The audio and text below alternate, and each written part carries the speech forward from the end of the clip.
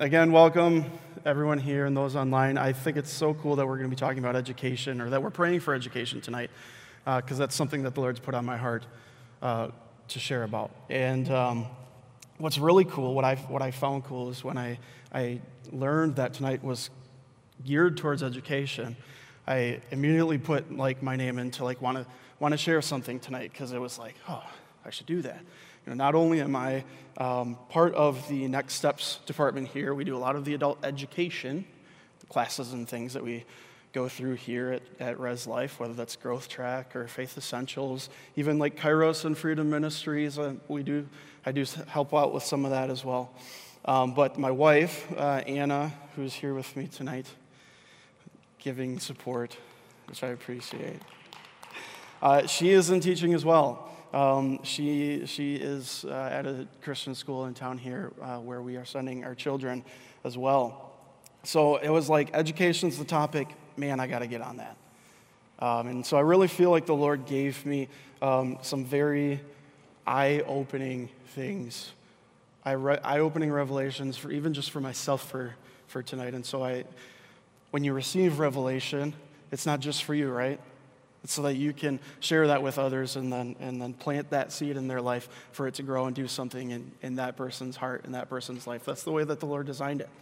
So tonight's goal, what I want to do is sort of lay a foundation for some definitions, right? We're talking about education, and I thought it only appropriate to get a little bit of teaching in, right? Teachers, education. What I would like to do is for us to just begin to sort of rethink maybe some definitions that we thought meant something, or maybe we had a perspective that wasn't fully complete about these words or these concepts, and allow the Lord to really give us more meaning and more revelation of what He has for us in these things. So before we jump in, I'd just like to cover tonight in prayer. So, Father, I thank you for these words that you've given me and this thing that you've planted in my heart, Lord. I ask that you would help me to communicate clearly. I thank you, Lord, for the soil that is in everyone's heart tonight, whether here or online, Lord, that you've been tilling that soil to prepare whatever you have for them to receive tonight, through worship, through the message, through communication with others afterward. Lord, I thank you for everything that you're going to do in every person's life that hears this message, in Jesus' name. So when it comes to education and definitions specifically, we all can maybe have a different idea for what one word might mean. We all come from different backgrounds, different education levels even. Some people are older, some people are younger. Education and sort of how we were brought up, those two things can determine sometimes tradition and mindset, right?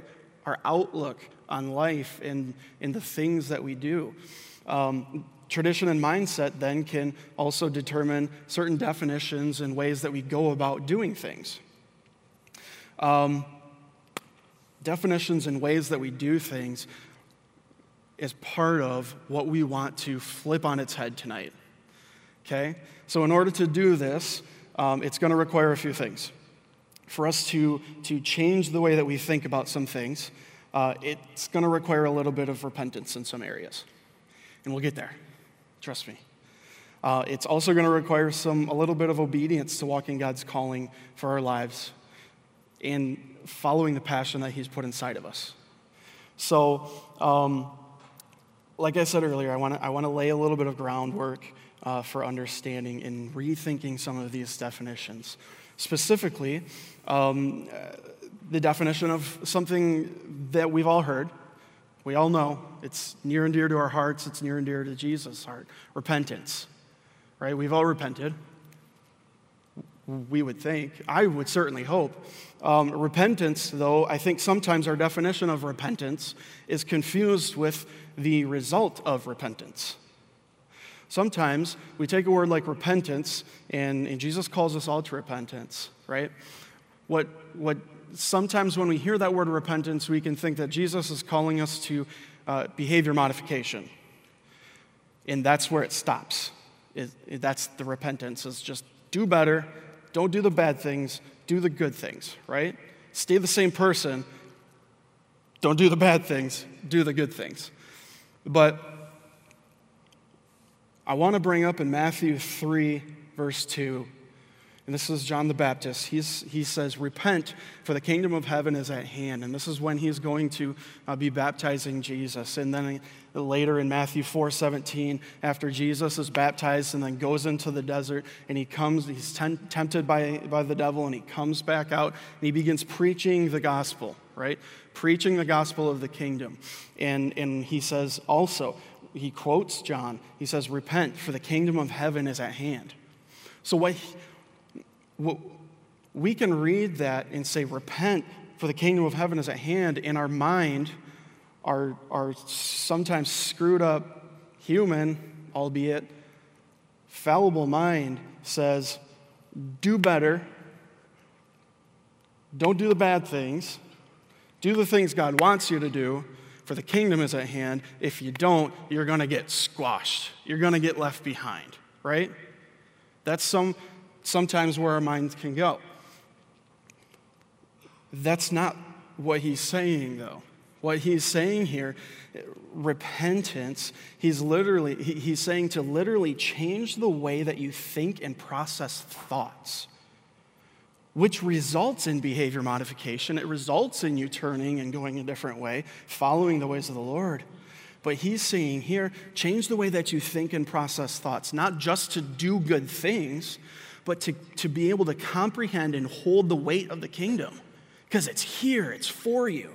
So one way that we hear this, the old way, is this domineering, this putting down, this, frankly, bad way of hearing. It's this pre-Jesus, this old paint can way of hearing repent. But Jesus is saying, it's here. My power is here.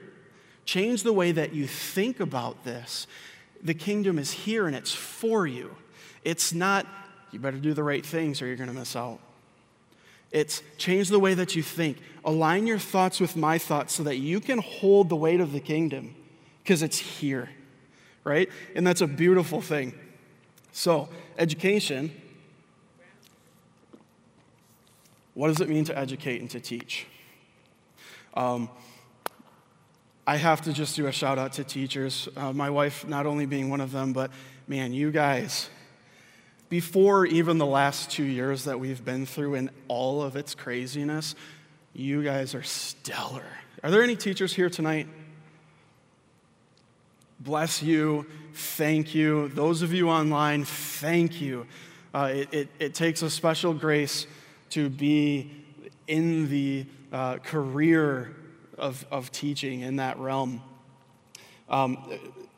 If I were to ask you if information communication, is that all teaching is? It's just regurgitating principles and true things, right? Or is it something more? What else does it mean? You know, God bless you teachers, but how do we shift perspective of something when all we know is our perspective of that thing?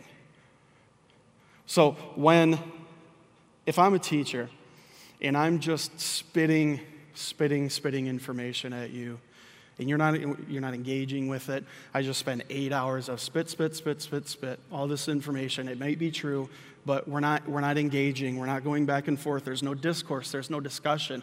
We're not learning things. What does it benefit you? Are you really grasping that? Is that information, while right and true, really having an opportunity to sink down deep and be planted right here?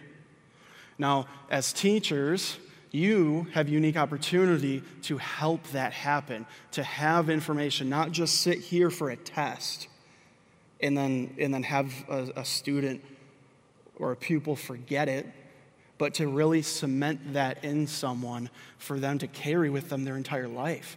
I mean, I look back at the teachers that I had. Some of them are still at the school that I send my children to, and praise the Lord for that, because they taught me so much. That isn't in a book.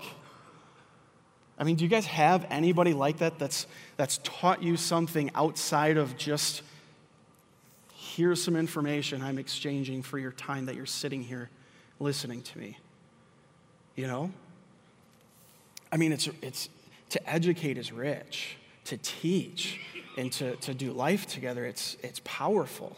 I mean, just thinking about Jesus and his disciples, he did not just come, tell them all the right stuff, and see you later. Like, they lived together. They breathed and ate, and like they did life together everywhere they went, every day that they lived.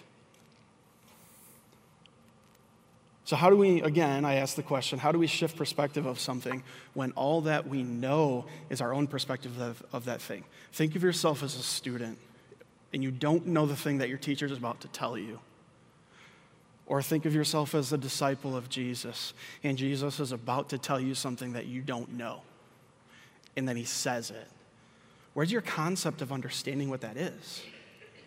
What's your concept of understanding what that fact is that your teacher just shared with you? A lot of times you don't have a concept of it because you haven't lived it. You haven't been brought through it. And so it takes a bringing through of something to be able to shift your perspective, right? So we're looking for a perspective shift. And a lot of times we don't necessarily know how to shift our own mind out of our own perspective because it's our perspective. It's all that we have, right? If I think this shirt is black, well, this shirt is black. And it breaks down, the analogy breaks down simply, but it's not a different color, right? But what if it was? My concept of black is this. So we need something to blow our own perspective out to like 10,000 feet so that we can see things in life and the stuff that we're going through the way that God sees it, right? God's perspective, not our own. Because like we see this much, right? And how much does God see? Everything. You know, it's not even comparable. But in Isaiah 55, 8-9, we see God saying, "For my thoughts are not your thoughts, neither are your ways my ways, declares the Lord.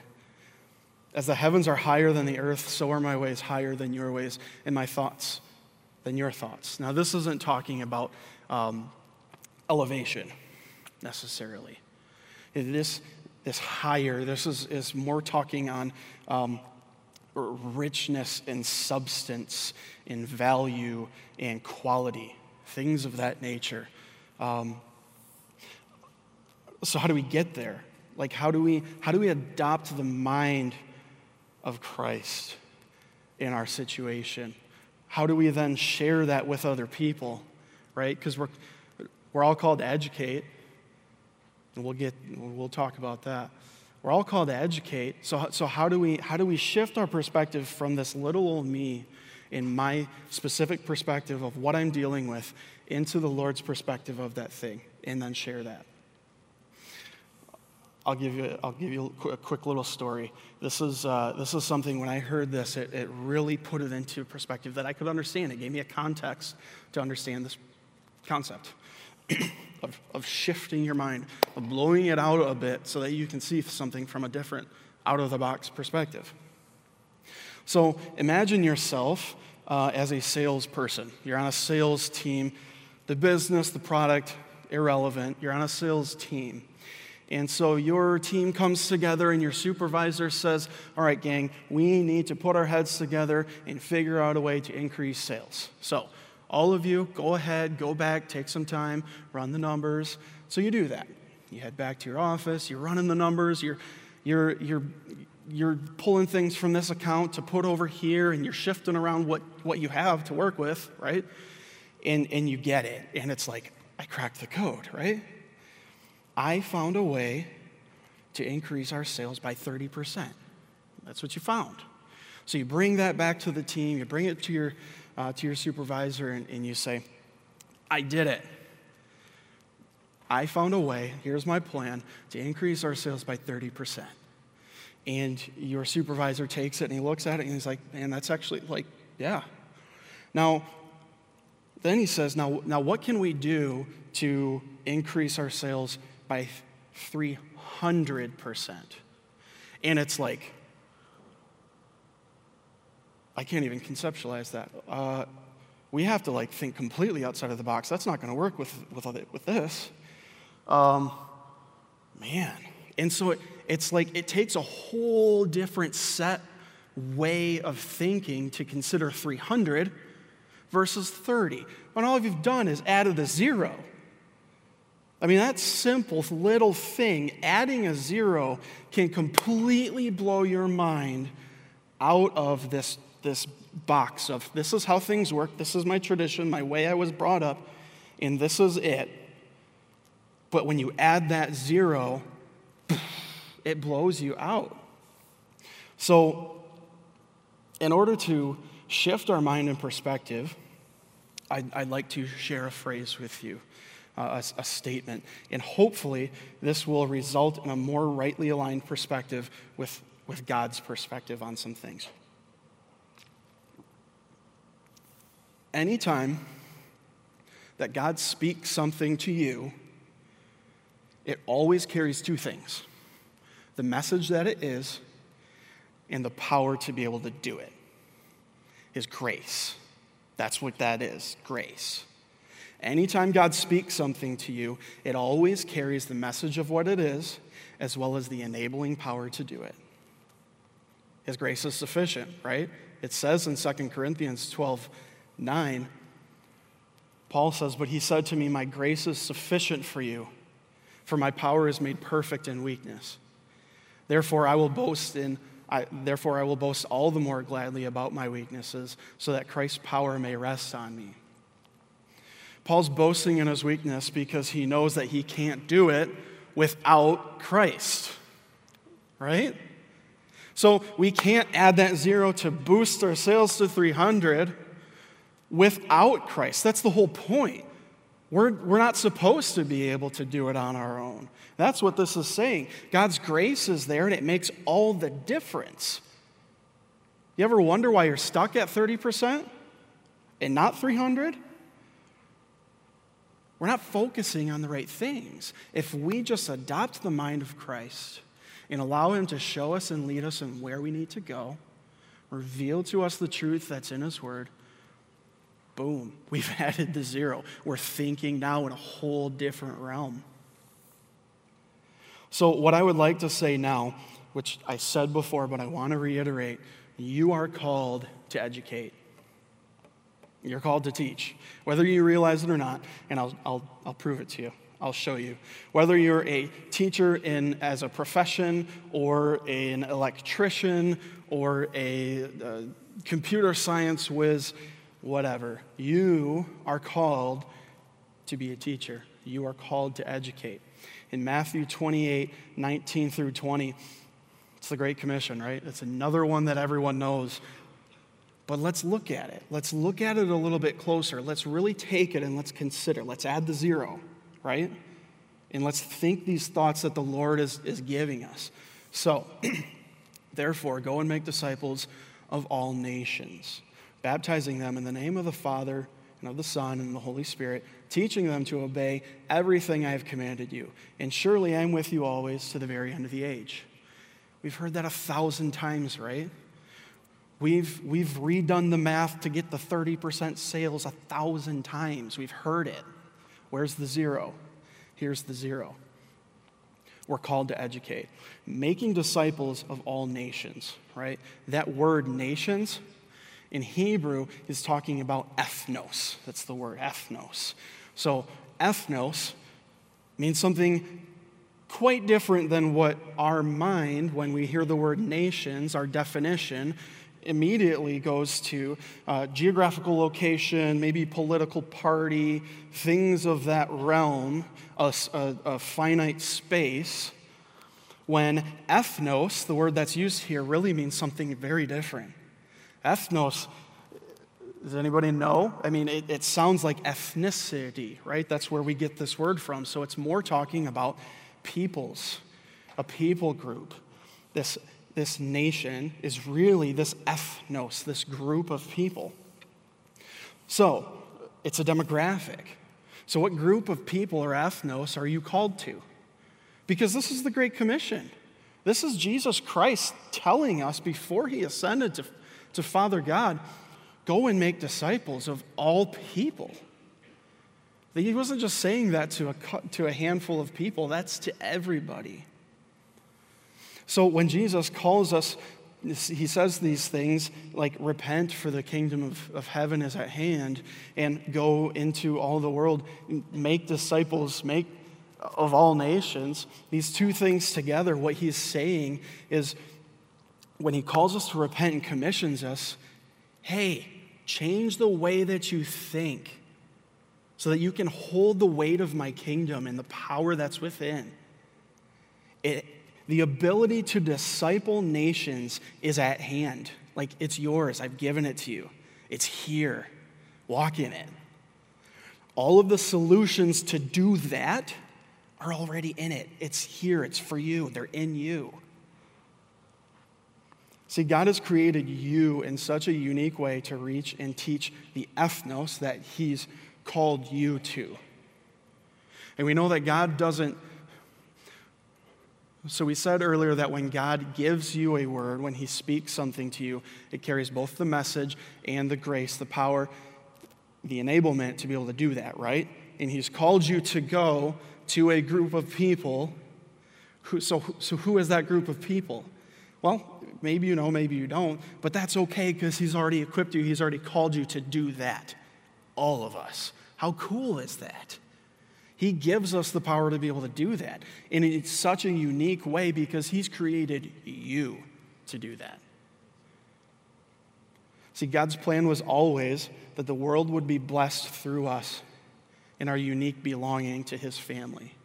You belong to the family of God in a unique way, differently than I belong to God's family, because I'm Caleb Crocker and you're Ricky Long and you know what I mean? You're you. And God created you.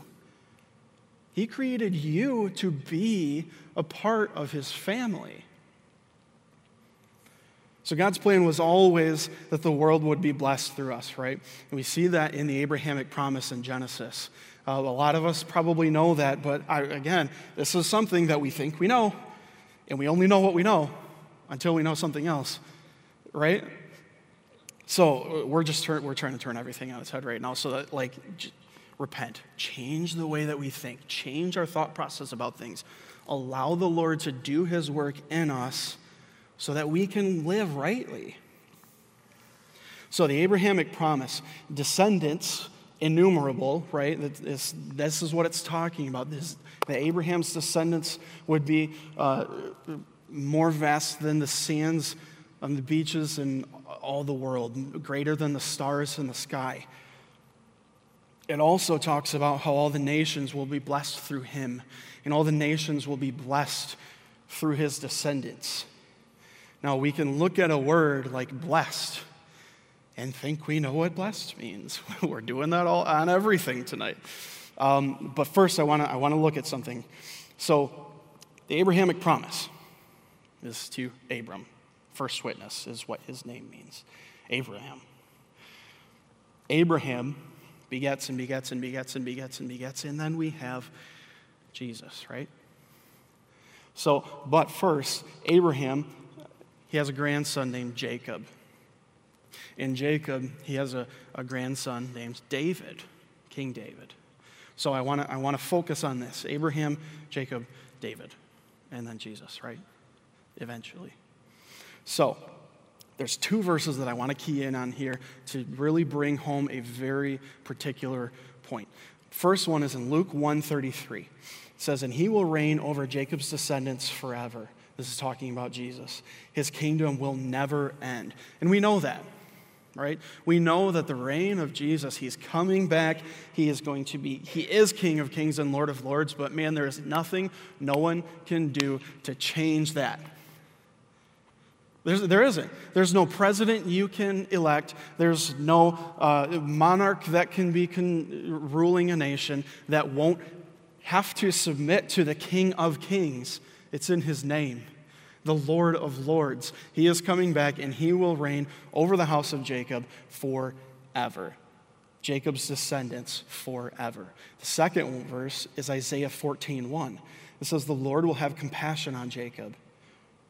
And this is talking about in the end. So how many know Revelation is prophetic, the book? But it's not the only time that Scripture talks about the end.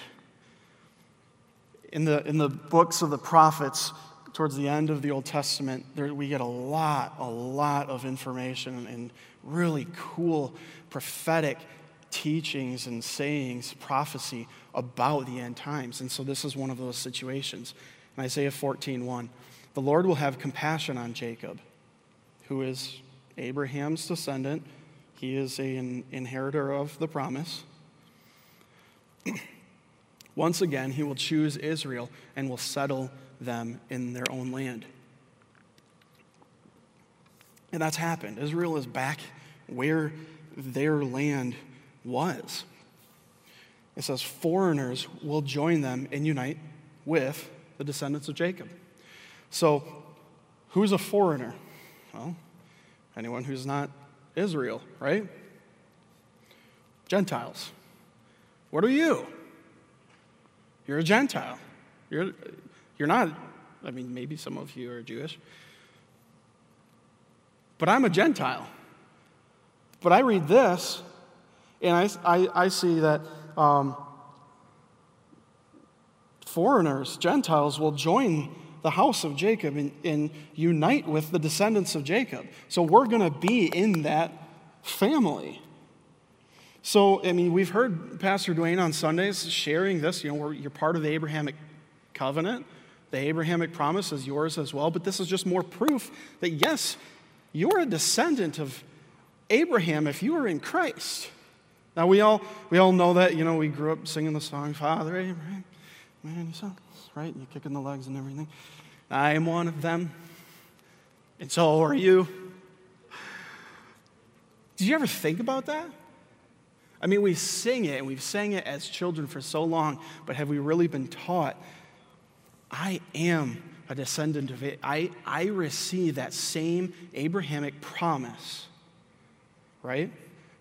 To be in that house, to have Jesus rule over me, to be in the family of God. So, one thing that I want to point out, in that Abrahamic promise, it says that all the nations of the world will be blessed through you and your descendants, right? But that word bless, when you look at it, in Hebrew, we have an idea or a concept of blessed, the blessed life, right? We think, hey, I was blessed last year to receive 3 stimulus checks, right? Many of us were. If you didn't receive 3 stimulus checks, were you not blessed? Your status of blessed is not contingent upon how much extra money you get. You're blessed first. That's extra. It's great, but it doesn't mean this. What this means, you ready? This is so cool. I love the Hebrew language because it talks in pictures and it carries so much weight, and each word has so much filling and richness and substance to it. So this word here that we think means receiving something that makes me a little bit better off than I was before really means a knee. I'll explain. The root of this word, of this phrase, will be blessed when it's talking about Abraham and his descendants in the world. It's talking about a knee. And it refers to when you're before a king and you would kneel and you would bless that king. It also refers to a father who would pick up his child and place his child on his knee and impart something and bless. And it also refers to the process of grafting a branch into another tree, where there was this trunk, this life-giving branch. Now we've introduced something new to it, and it creates an offshoot. It almost looks like a knee, right? Did Christ say that he's the branch and we are the vines, and that apart from him we can do no good thing? And that if we are in him and he is in us, we'll do all these things? Like, he's saying that you are in me. I have imparted my blessing, my name. As this child, you're on my knee, and I'm imparting this to you. I'm grafting you into me as part of my family. You are a descendant of Abraham if you are in Christ, and you inherit not only the promise, you inherit a calling. And that calling is to be an educator. That calling is to the ethnos that you were created for, the people group that you were created to educate, to make disciples. Those people, it says the nations, the ethnos, will be blessed because of you and your descendants. So you're a descendant, so the world's going to be blessed, imparted, grafted into Christ because of you as a descendant of Abraham. So we have a calling to bring the ethnos that we are called to into the family of God. That's amazing. God calls us all to be educators in this way. So you are called to educate and to make disciples and bring people into the family of God. But a lot of times we aren't in that profession, right? We may not be up here or in a classroom setting or in a way where, hey, everyone's listening to us, but you are always educating someone. You truly are, by your lifestyle, the things you do, the words you say. Even my wife and I, we have 4 children at home. You're always educating. I mean, children especially. And we look at this, the 4 girls up here praying for their siblings, their friends, their peers, praying for teachers and education. Like, this is what it's about. Teaching. That's why I'm like, you girls come back up here and do this. You got it. Like, you're called to do this. You are called to teach, but you're always educating someone. And we can only teach the things that we have inside of us, right? I mean, if I don't have peace, how can I educate someone at peace? How can I impart that? How can I graft someone into something that I'm not a part of? But this isn't a bad or a worrisome thing if, say, we don't have peace. Because, holy cow, it's an opportunity to reflect on what we have learned, what we have yet to learn, and allow the Lord to cause some repentance so that we can begin to think differently about the things that he's called us to, the way of life that he has for us. So it's not a worrisome or bad thing. It's an opportunity to walk in what the Lord, teach me, educate me so that I can educate the world like you've called me to. So you're always educating someone, but who are you intentionally educating? Because through the things that we do, we can spread this message through our actions, through our words, as a byproduct. But who are we spending the time with intentionally? Who are we going after to rub up against each other, sort of as Proverbs 27:17 says, and iron sharpens iron, so one man sharpens another. And it's so important, like iron sharpens iron, it requires some banging up against. I mean, if you're just to place bits of iron next to each other, they wouldn't do anything. It takes some rubbing and to get that sharpening. So education and osmosis are not the same thing. We can't just be next to someone and hope that they get it, hope that they understand, hope that they somehow know everything that I know because I've experienced something. So the goal is I've experienced something, now I need to intentionally share that with someone Take, for instance, my children. My children aren't going to know everything that I've known. I've lived for 30 years longer than them. I can't expect them to know. I need to teach them, and I'm called to teach them. Right now, they're a people group that I'm called to. So who are you called to? Who are you intentionally educating? See, it's important because you are called to teach that ethnos. You are uniquely gifted, and you have what the Lord wants to impart into someone. So are you imparting that?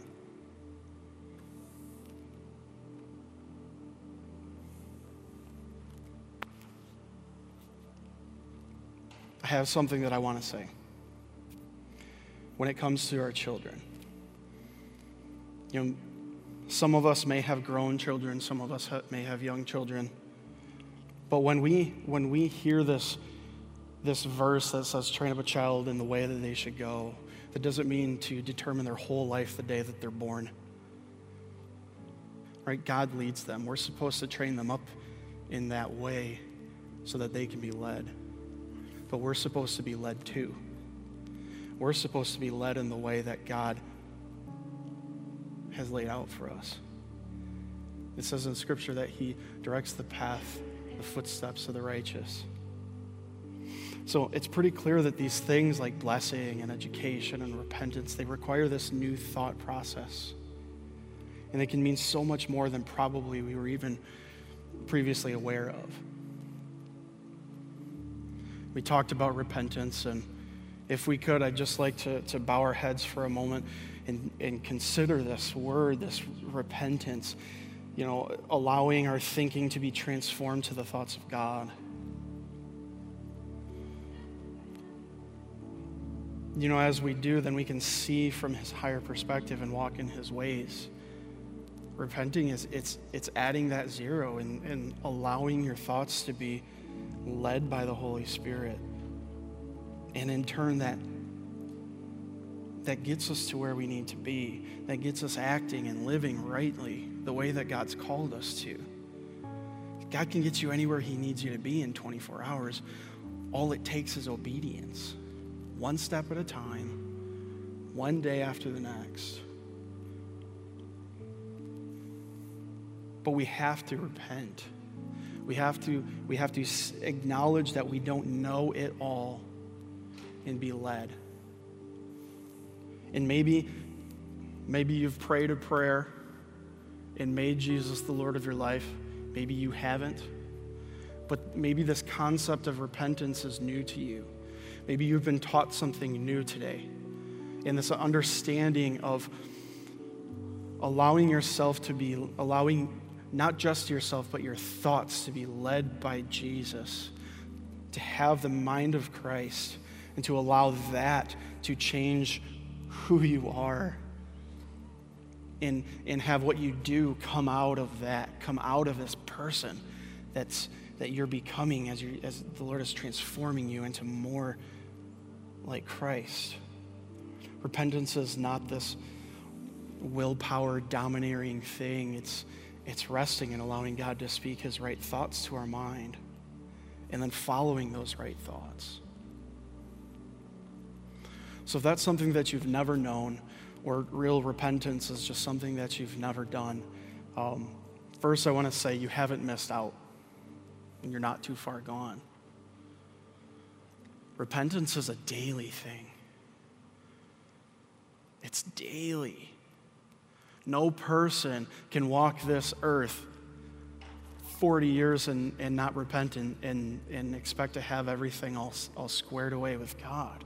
Repentance is a daily thing. So whether it's the first time that you're acknowledging, you know what, Lord, I need to repent. I need you in my life. I need you as my Lord and Savior. Or if it's the 300th time that you've prayed that prayer, and maybe today is the first time that you've understood something further in repentance. If you would just, whether you're online, you can raise a hand online or say, yeah, that's me, or look up at me or raise a hand so that I know that I can pray with you. Because repentance is not something that that we just do one time by ourselves and then everything's good. It's something that we continue to walk out together. So if that's you, just look up at me or raise a hand so that I can know who to pray for, who to pray with.